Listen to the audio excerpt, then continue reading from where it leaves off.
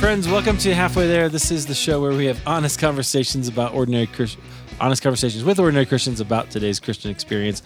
I've only said that like 110 times. I should probably be able to get it right. But anyway, it's okay. You guys know what I mean. I'm your host, Eric Nevins. Thanks for being here. And if you haven't reviewed and given us a rating in Apple Podcasts or your favorite podcast player, please go and do that. Today, we've got a guest. I'm excited to hear his story. He's the founder and CEO of Jumblethink, which is a #1 podcast. We'll talk about that maybe a little bit.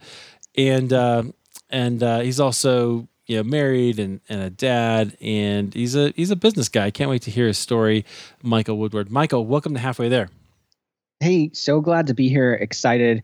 It's just been fun getting to know you. Yeah, you too. I've been mentioning the New Media Summit where we met over the last few weeks as I talked to people who I met there. And it was great. You and I didn't connect till the last day, and Right. Our regret is that we didn't because we had a lot in common. But I'm glad to have the opportunity to just speak with you now. Why don't you tell us a little bit about who you are and what you're doing, and then after that we'll go back and see how God brought you here. Yeah. So I run an agency. We do web work, development, design, consulting, coaching, and pivoting a little bit more into speaking and less of the development side. And then we have the podcast, actually 2 podcasts now. The second one launched the day we're recording here. So Jumblethink podcast, it's all about entrepreneurs who have taken their dream and idea and turned it into reality. So just creating in that space. Yeah. That's awesome. What's the new podcast? So the new podcast is an iteration on the same theme. Basically, what we're doing is a shorter format. The main podcast is 45 minutes to an hour and a half for a lot of the guests. And feedback we were getting was, we love your podcast, but we can't fit in 2 episodes a week and feel like we can do it, whether it's on a commute. They have other things we want to listen to. And so there were some guests that just weren't great fits for the Jumblethink podcast, or we're also doing something different on the B-side, which is video, live video on Facebook Live. And so there are some guests that we just feel like it's the right fit to have them over there because of the format, and the value that they bring is going to be much more consumable to a larger audience through the second podcast called the B-side. So we're going to have a lot of guests back and forth between them. And it's, again, just talking to people that had an idea and dream, turned it into reality. And yeah, that's the B-side. That's fantastic. Well, being a podcaster, I love that. I love what you're doing with the show, with both of them. So that, friends, if you want to, you should go out to whatever app you use and subscribe to both of them, Jumblethink and the B-side, and check those out. I think you'll be encouraged, even if you're not into like the business shows, I think you'll be encouraged by them. So, thanks. Yeah. Okay. Well, so let's. I want to dig into your story a little bit. I know that you have been following the Lord for a long time, since you were a little kid. Tell us about that. I grew up in the church, and I grew up in central Pennsylvania.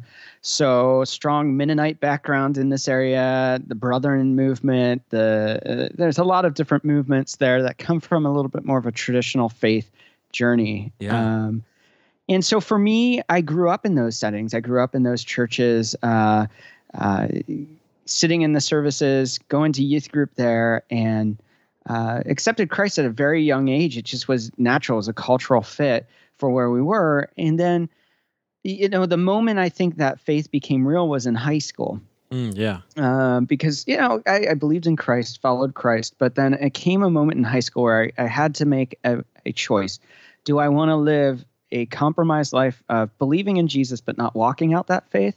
Or do I want to live an engaged life as a follower of Christ? And so in high school, that changed sometimes who I was hanging out with, or what we talked about, or the different circles that I hung out with. And it redirected a compass for my life to say, hey, this is what's important and significant for my journey, and became a foundational part. Whereas before it was kind of a side note. Oh yeah, we're going to youth group tonight. It was where you hung out with your friends. Yeah. We're going to church. And so that was the pivot, I think, moment for me, was where faith became significant and not just an afterthought. Yeah. So what was it that made you finally make that choice, that conversion? I think there's a series of things, as there often is. Yeah. I think one of them was I was involved in marching band and other elements there, and I wanted to be involved with something that had impact and could change the world. And I think there's nothing more life-changing and culturally shifting than the message of Jesus and the sacrifice and walking out that belief of saying, hey, I'm going to follow his teachings. I know the sacrifice he took for dying and resurrecting. And so for me, just saying, I think there's something bigger. There is a more significant story that God has for me. And if I don't choose to live this way and choose to walk with him, then that message, that purpose isn't going to be fulfilled. Around the same time, I switched churches.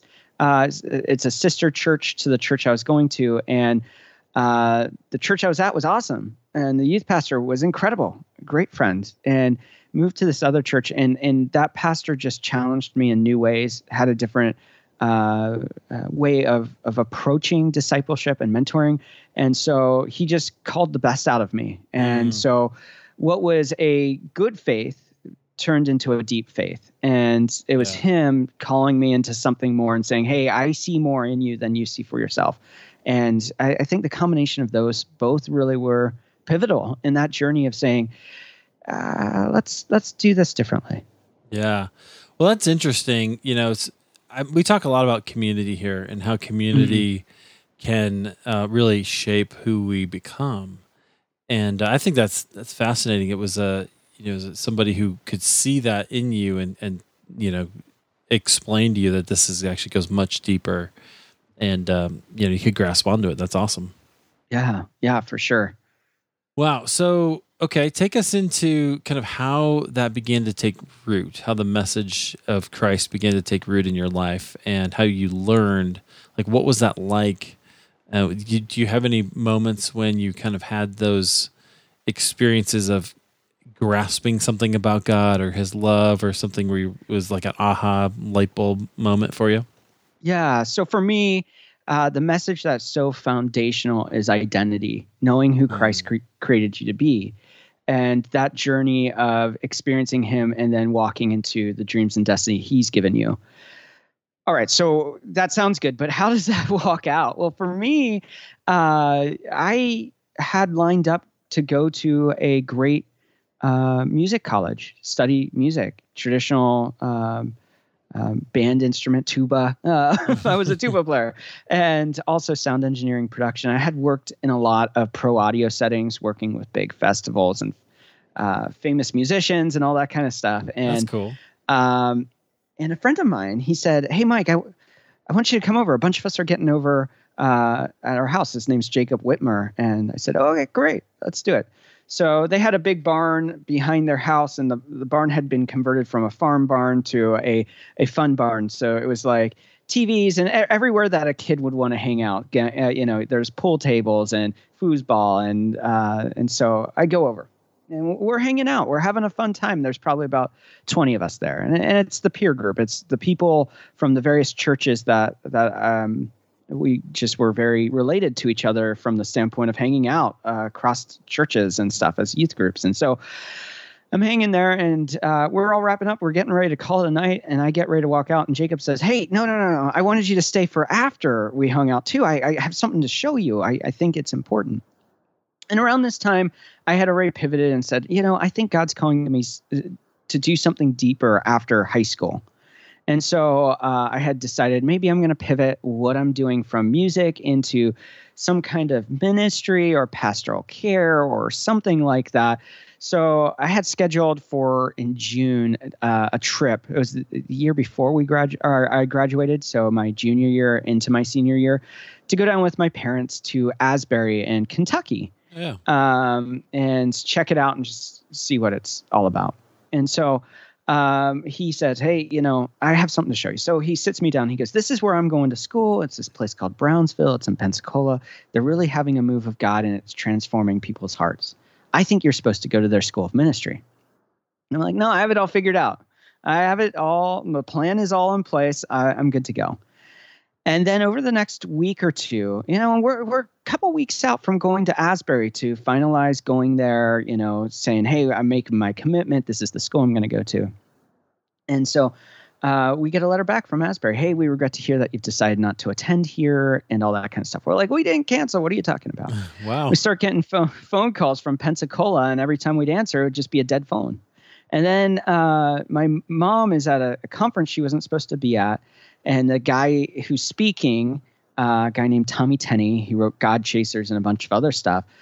He says, hey, my assistant is here. And he just graduated like a couple years ago from the School of Ministry in Pensacola. And so he comes up and he goes, hey, my parents are in town for a funeral. They live in Pensacola. Can you stand up? And so he has them stand up, and they're sitting right beside my mom, and they're on staff at that school. So on that journey, it was just like this divine intervention, which gets kind of out there for some people, but it was just very much God leading me in the right direction to say, these are good things, but I really want you to go down this path. And so for me, that was the journey of going so much deeper and learning about the things of God and experiencing his heart for us. Yeah. So tell us about what you found at Brownsville. Like, what was that experience like? Yeah. So for those who don't know, Brownsville in the 90s, late 90s, mid to late 90s and early 2000s experienced what they called revival, which they had speakers come in and stuff like that. It lasted for years. And I think they said over 4 million people came to visit the church there, believers, non-believers, because God was doing something special there. Yeah. So I went, and I only ended up going there for a year. I was supposed to go there for 3 years to get my degree, and it was just revolutionary. It really made me rethink the move of God, how God moves in our lives, how he uses each of us to impact each other, and to see one story I think of that is my favorite story out of all the Brownsville is that when we were students, we were required to do one of a couple of things, some kind of outreach, some kind of ministry thing, or an internship somewhere. So on Friday nights, they would go out and do evangelism. And I was like, yeah, I can go do that. I'll go down to the boardwalk on the beach and I'll do evangelism. So we go down there, and it's a group of like probably 50 of us or maybe more. And we get down there, and we're wrapping up the night. We've talked to people, shared the gospel. It's way out of my comfort zone to do it that way. And these two guys come over, and they're just cursing us out, and they're drunk as a skunk, and just going on and on and on, and just like, you religious people, and just cursing us and all that kind of stuff. And this guy, this big guy, walks over and takes the one that's being very much the most voiceful and forceful in this, and he just gives him a hug and says, I love you. And the guy goes from like completely mad drunk to like this moment of clarity. It's the weirdest thing I've ever seen, probably. Wow. Yeah. But just seeing that, to see that God, the simple love of Christ through somebody to somebody else can change their mindset in a moment. Yeah. And we ended up spending hours with those two people, and I don't know whatever happened to them. They were homeless and that kind of thing, but for that night, their lives were touched. And to see that, that's what I think of when I think of the revival, is that people were taking a risk to share God with others and seeing their lives transformed. Yeah. I remember hearing about that during that time, about the revival in Florida, right? Yeah. Yeah. Very interesting. Very interesting. Okay. So you said you were there for 1 year? Yeah. So I had gone down there and planned to do 3 years. That would have given me my degree and credentialing as a pastor. And the guy that oversees the music department at the school, he calls me up. And in the week before, I had said to my roommates, I would love to go work for this guy. His name's Bill Ansira. He had worked at Times Square Church for David Wilkerson. He had worked at some big churches, Christ Community in Nashville. He had produced in Nashville and wrote in Nashville. I was like, I would love to go work and be his assistant, and just get to learn. I was sharing that with my college roommates, and it was the end of the first semester, and he calls me up and says, "Hey, what are you doing for the summer?" And I said, "I'm staying in Pensacola and working." He goes, "Why don't you come work for me? I just took a job in Houston and I need an assistant." So I ended up going to work for him, doing the job I wanted to do, learning directly instead of through classes from the guy I wanted to learn from. It was just it was a divine moment of connecting the right people. Yeah. How did that take you deeper in your faith? How did it change your view of God? It changed it for better and worse. That's interesting. And so the church itself was a great church in a lot of ways. They did a lot in the community. And so in those moments, I saw what Christ really meant to be a church and to go out and serve the least of these, to go into the Hispanic slums of Houston, or to go into these broken people, whether it's economic, whether it's because of they're coming from Mexico, whatever that is. And so from that, I learned God really painted the picture of what the church could look like. On the flip side, I also learned a lot about what the church shouldn't look like during that time because of some of the leadership stuff and the things going on. It was a small church for Houston, but that was like still 6,000 people. So, and so for me in that season, what I learned was a couple things. More of because the guy I was working for was specifically around music and worship from a musical standpoint, I learned a lot about the psalmist and about intimacy with God through song. And that was just powerful because it gives you a voice. It gives you something that helps you focus as you worship or as you praise God. But on the flip side, it showed me a lot about the church that Christ wanted and what he wants us to be. Yeah, like what? So I think that in America, Western Christianity has really painted a picture of So there are two models of evangelism that are commonly thought about. There is the traditional, we're going to go preach the gospel, we're going to do all this stuff. And you look at the Catholic Church and it's like, we're going to be a city on a hill. We're going to be that beacon. And they're outside of culture.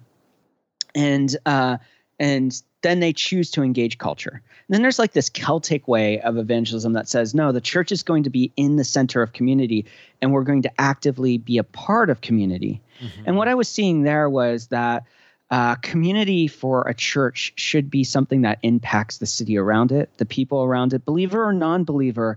If the church is only sustaining the growth of believers, then it's only hitting a small fraction of its destiny. Yeah. You know, Christ came to call us into a relationship. And so the church should be doing the same and going out there. And you know, for me, and I was just talking to a friend this morning about this. You look at, there's some crazy people doing stupid stuff in the church right now that lacks integrity with, hey, I'm going to go get a jet because I need it so I can travel. Or, hey, I'm going to use my power to influence people in a negative way. And I got to learn how authority in churches can be healthy and how it can be bad through that season in Houston. Lots of great things happening there, impacting the city, going and feeding the widows and orphans, going in and starting churches in Hispanic slums, going in and remodeling and giving them hope and connecting them with doctors, seeing the physical representation of Christ's love in action. And then to see leadership things that were negative and hurtful and it just taught me a lot about the heartbeat of God in that. Yeah, absolutely. That's interesting. Does that make sense? It does, absolutely. I think it's fascinating. The body of Christ does not always operate the way you wish that it did, right? Because you still have, even though we are redeemed and we have this new heart, we are still in the process of being sanctified. And so, sin is still a factor, unfortunately. And it's interesting how that impacts people. Right? Because we sometimes the expectation is that we would be perfect, like as he is perfect. And that's just not the case, unfortunately. And so it sounds like you learned that kind of up close and personal in a small church of 6,000 people. Yeah. And because of the relationship I had with the staff and my role, I got to get a front seat picture into the back workings and that kind of thing, which really put me on the path of when I ended up in California working at a church, because I wanted a missional church that said the church isn't confined by walls, but it's confined and released by compassion. Psalm 27 talks about it, where it says, the Lord is my light and salvation. It goes through all the traumas the psalmist experiences. And at the end, my favorite part is he goes on to say, I would have despaired unless I believed I would see the goodness of God in the land of the living. Well, for most of us, that means we need each other. That's where we see the glory of God walked out, where we see our faith walked out, where we see our experience walked out with each other. And in that imperfection, with each other, in relationships that are broken and with broken people, we still see the glory of God and the goodness of God. And that's just a beautiful picture to me. It is a beautiful picture. That is amazing. Okay, so you go to California. Yeah. And so tell us about that, experience, how this. So I want to ask this question. How did it affect your faith to see kind of the inner workings there? Did that, because I know some people they get a little bit disillusioned by that and this can't, this is not what I thought it was. Did you have that kind of experience, or was it just kind of led you to try to find a new community that maybe lived up to the expectation better? That is a great question, and I've never really thought about that. And just looking back, I think what it did is I felt like I was going into a new season where I was able to be a part of creating vision and direction. And that's what happened at the church I ended up working at in Northern California. I was one of the ministry heads, one of the associate pastors over a pretty substantial part, one of 3 executive pastors on the team. And what it taught me was the kind of leader I wanted to be, and how I wanted to lead, and how I wanted to treat people, and really reinforce, does my action, does my belief system bear out as true if I measured against Christ? I always, not always. Lately, I've been saying I don't think I can call myself a Christian anymore, because what's that? That's interesting. Tell me about that. Okay. Because Christian is a cultural term in our society. It's oh yeah, of course I'm a Christian. I go to church. Just of course I eat fast food. I go to McDonald's.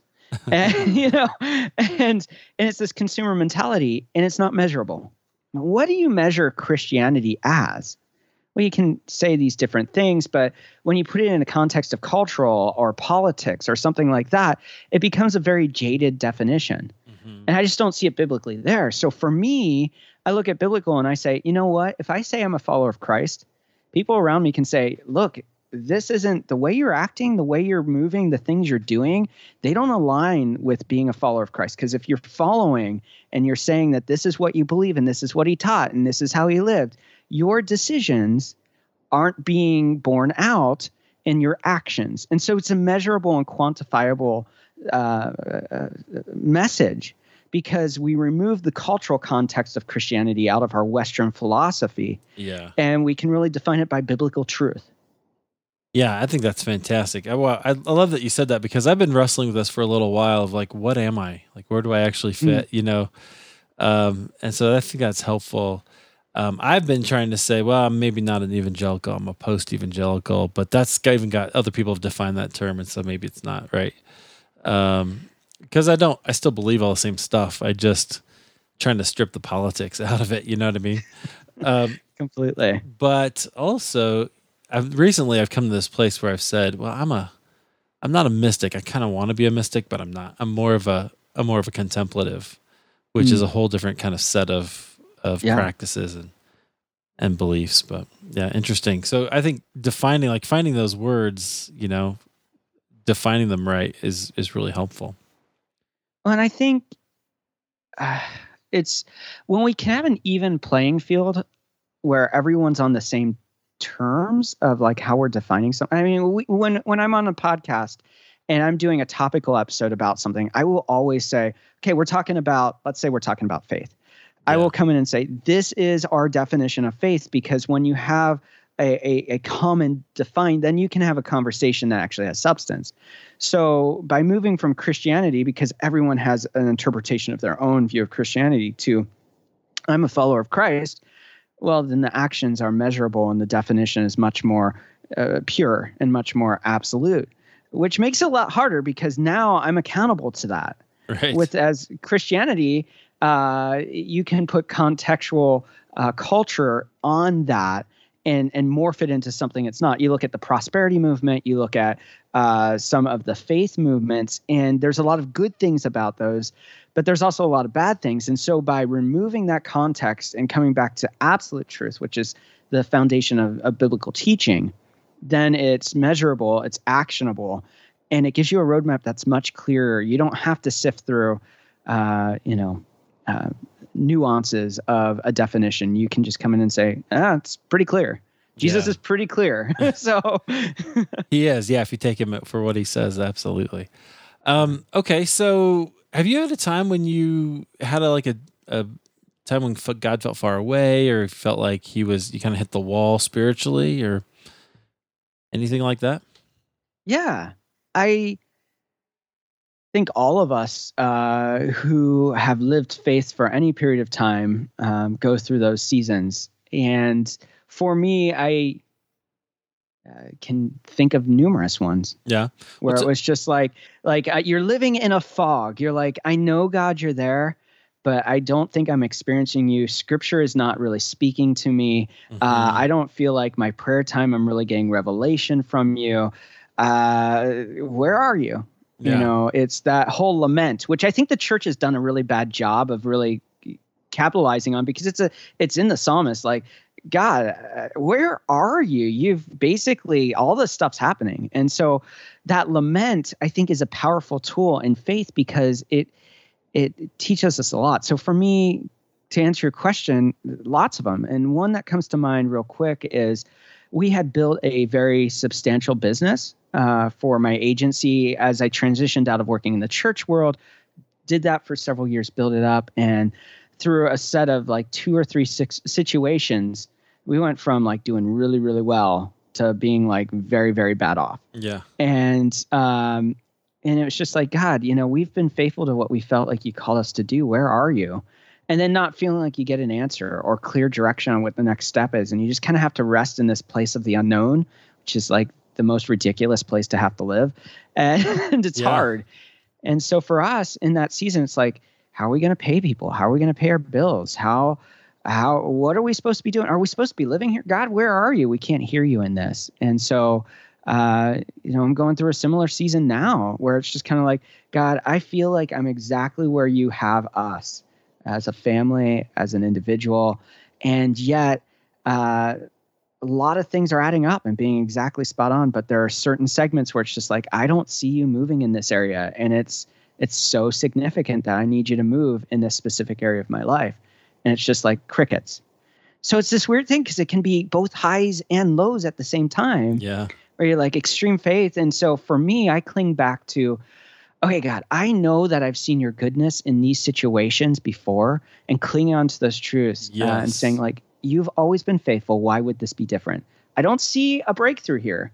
I don't hear your voice. I don't hear a clear definition. I feel like I'm doing everything I'm supposed to be doing. Where are you? And just coming back and saying, but God, I know you'll be faithful. And that's the second part of the lament. Like, God, I'm like, things suck. And then on the flip side, but you're faithful, even though I don't know it, see it, or experience it in this moment. So. Right. Yeah. And that's why Israel had all those times throughout the year where they remembered, right? Where they remembered the ways God was faithful, or God had spoken to them or led them out of tremendous tragedy often. Yeah, very, very interesting. So, I mean, is like when your business took that kind of dive, like how did you engage God through that? And how was it just gradual that he took you out of it, or how did you kind of wrestle with your faith through that? I think sometimes we're looking for the end. Mm-hmm. There's a Hebrew word. I think it's Hebrew. It might be Greek. Acharit, the end. We're looking for that end. And really it comes back to sometimes there's refining going on. Mm-hmm. Sometimes it's about changing you and your heart. For me, I think that there were things that had to be smoothed out in my own life. And by going through those dark seasons of the soul, and that's one of the things I like about the current Pope is like he talks about for him what that dark season of the soul looked like, and makes it much more tangible. But I think going through those sometimes they prepare us for the next breakthrough. And it's not about the breakthrough itself. It's about us being refined so that we're prepared to get on the other side of it.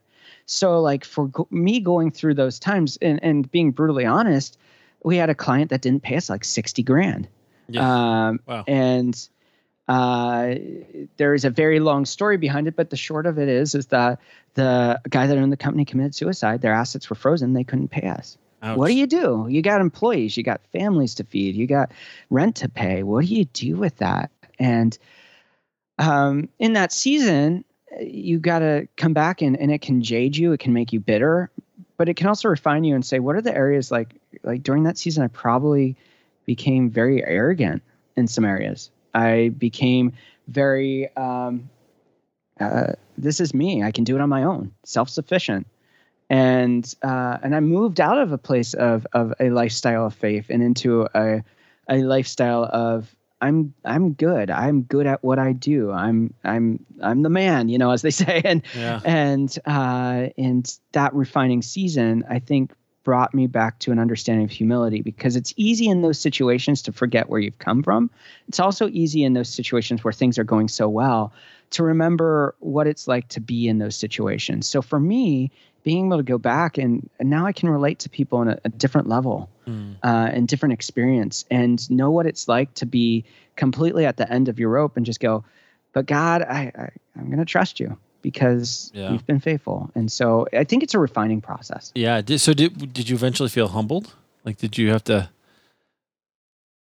Well, I think what's interesting for me is that in situations, I acted in ways that I didn't even realize I acted, whether it's a way I said something or from a condescending point of view when I would talk to dear friends and be like, here I came from working at a church making $1,000 a month.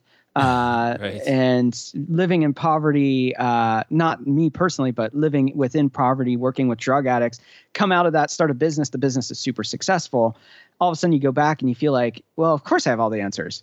Look at my success. Right. And so I think that in those, it becomes like, oh, I know how to solve this. I solve stuff like this for companies all the time. It's easy. Let's just go do this. And sometimes it's not about fixing it. It's about changing your heart. And I think we get into these situations where I want to fix it. And God's like going, no, I want to heal it. And so it's like that perspective change for me is massive because it changes the source. It's no longer me. It's about going back to the source, which is God. Yeah. And being open to letting him do what he wants to do in the situation. Right. I love that. Right. Maybe we don't have to fix it, but God wants to heal it. So let's let him do that. Wow, that's really good. Sure. Okay, so what have you learned about yourself through all of this process? That's a great question. I think for me, some of the things that I've learned about myself on this journey of faith is that, I've gone through some really great seasons working with crazy people that only God could orchestrate and things that we've done. I've been through some very hard seasons. And I think sometimes we think that because we've gotten through the season, we get a badge and we move on. But the journey of faith is one that's continually going deeper. And for me, sometimes it's easy to get to a season where it's like, everything's good. I've arrived. I can just kind of hang out here. And God's like, no, I'm calling you deeper still. And I think most of us, at least for me, you get to those moments of massive breakthrough or you're just swimming in the blessings of God and you just go, I'm going to hang out here. And God's like, that's a good place to be, but that's not your end place. You got to keep going deeper. Yeah. And just because things are good doesn't mean you can hang out there. You got to push further. You got to go deeper. You got to keep that journey going. And you could hang out here and that'd be fine. But you could have even more amazing blessings or breakthroughs if you keep on that journey of faith and you don't just rest where you are at sometimes. Now, resting is good. I'm not saying don't rest. I'm saying keep on pressing into the things of God, even in those seasons. Yeah, I think to that point, it's totally one of the messages that I want people to hear through halfway there is it's okay to be where you are, right? So if you're in a season of learning. And for you, it was learning at Brownsville, Or, for me, it was like college. I learned the Bible in a way I'd never even heard before, right? Like I just I dug into it deep. And there are those seasons, and sometimes but then you move on, and it no longer satisfies, and you need more of God in different ways. Yeah. And so that's why the show's called Halfway There, right? We're only halfway, and we're always going to be growing, whether we know it or not. So yeah, I love that. That's great. Wow. All right, how are you serving people today? Because I know, you talked about your business, but I want to hear a lot more about that. So tell us about that. Well, so the podcast itself has a simple premise. And we don't talk about this enough. And I think the summit that we were both at challenged me in this area. So it's kind of cool because it's for me coming back. The Jumble Think podcast has a simple premise. We believe people were created for purpose, that God created them for amazing things, and that he wants them to figure out who they are through walking through faith, and then releasing them into their dreams and destinies, which are ultimately his dreams and destinies and designs for each of us. And so we like to talk to entrepreneurs who have turned an idea and dream into reality and tell their story so that we can tell others. There is nothing superhuman about any of us. There are people of faith who have stepped out to make a risk and make it into a product or service or whatever it is. Yeah. There are people that are doing other things and seeing their message just move across the world. For me, I look at it and I go, I don't care what your dream is. I just care that you're living in it, that you're living in your purpose and destiny of what you're created to do. That's what the podcast is about, telling that story. So from that standpoint, that's what we're doing at the podcast level. What we're doing in local church and that kind of space is we're small group leaders. I play on worship team. But more than anything, I'm just trying to build friendships to say, you know what, no matter what, we can journey together on this. So that's where I'm at. Yeah, that's fantastic. It sounds like some of your experiences have really kind of led you to this sort of expertise and ways of kind of pulling out those stories. Yeah. Yeah, when you meet interesting people, which all of us are, you learn that all of us are much deeper and have much more to offer than what we typically do. Amen. And I think of drug addicts that are now leading ministries that I worked with, that their life, their story, their experience is now bringing hope to a new generation of addicts that are coming out of the meth addiction or out of cocaine or heroin addictions. And they have a roadmap that we weren't able to give them because we hadn't gone through that journey. But now they can say, hey, here's the road that works. This is the encounter with God that you're going for. This is how he can transform your heart. This is how he can transform your mind. And this is how he can give you a dream and destiny. And so when you hear those stories and you go, these are the most broken of broken people. And most of us in America think we have it all together because everything's going the way it should.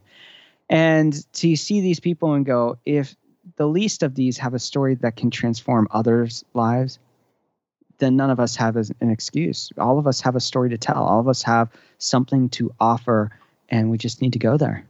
Yeah. What do you think holds people back from that? From fear? Yeah. Yeah. Change. People say they like change, but that's a big lie.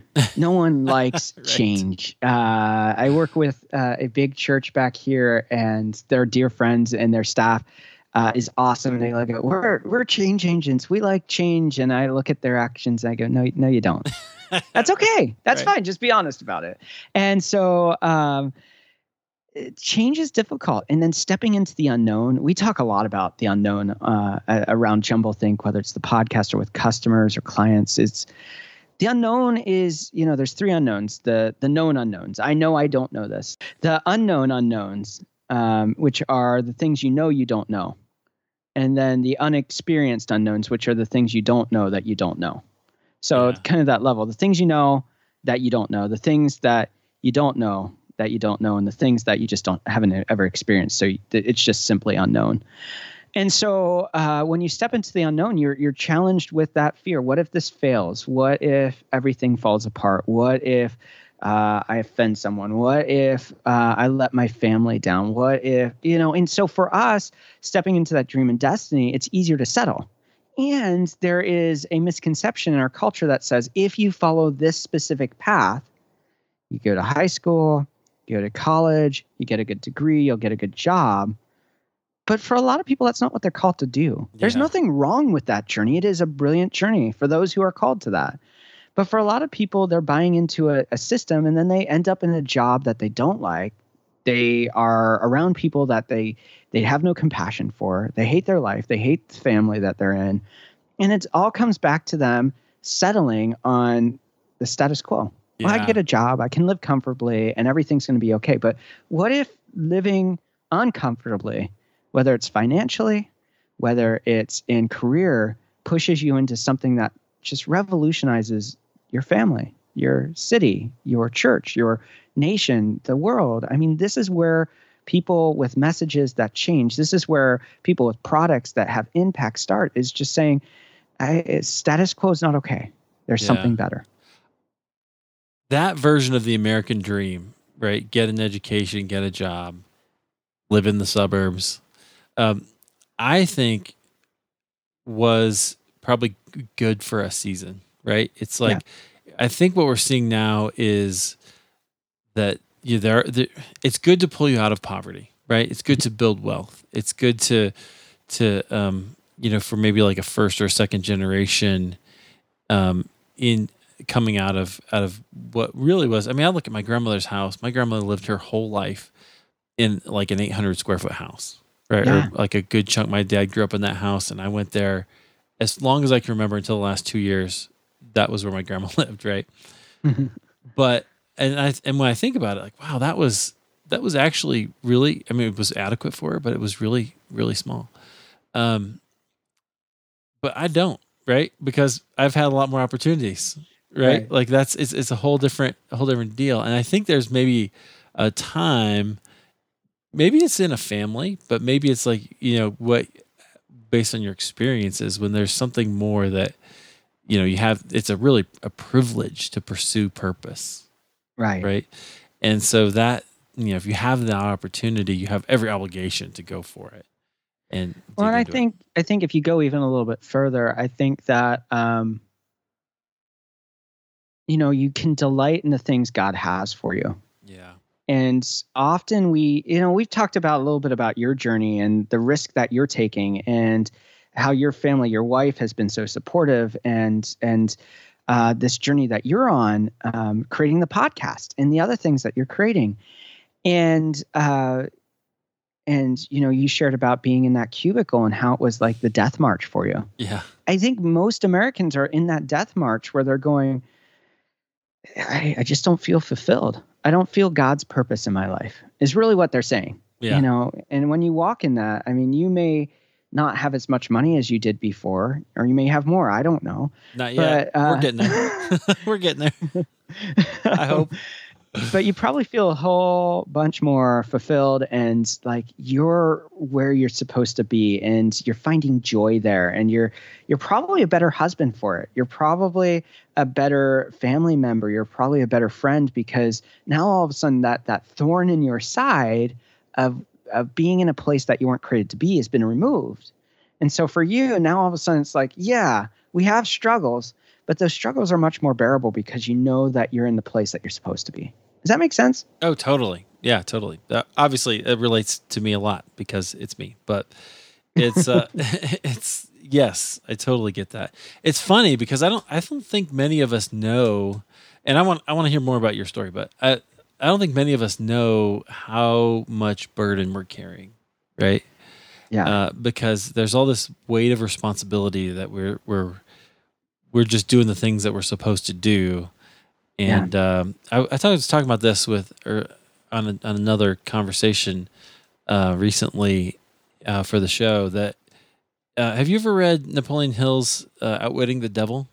Mm-mm. Oh man, and he's kind of he's interesting, right? It's some. Yeah. I'm not sure I endorse everything in there, but he definitely has this idea of the hypnotic rhythm, and he says your creative rhythms control kind of who you become and what's possible. And anyway, I had to kind of break that. And I think many people, it's a helpful concept for many people, for sure. Yeah. Anyway, Yeah, for sure. I want to go back to you because that's Okay. that's what this show's about. It's cool what you're doing. Do you make money from the podcast, or is this like you're helping business owners in your area as well? Yeah, that's the journey we're on right now. Gotcha. We do make a little bit of money off the podcast. It's not a lot. It pays a car bill sometimes, That's good. but that's about it. It's not paying rent or anything like that. And I think that's, we were at that event we were talking about a minute ago, the summit. Yeah. And it was so good to hear other people about how they do it and why they do it, and so many different perspectives on monetizing a podcast and everything. So for me, it's really a journey of faith, because we do basically right now we're doing 4 episodes a week at this point, 2 for the B-side, 2 for the Jumble Think podcast. It's a lot more work than, you know how that is, putting out episodes. It's a lot more work than people realize. You're constantly networking then? Like you're always looking for people. Yeah. Yeah. Well, and we have a lot of good relationships with people that book on our show for us. That have approached us and they love our podcast, and their guests really feel like it hits their audience and does well. And so we have a lot of people who go, hey, I've got Joe Smith, and Joe Smith is whatever, and I think he's good fit for your podcast. And then I look at it and I go, yeah, he is, or no, he's not.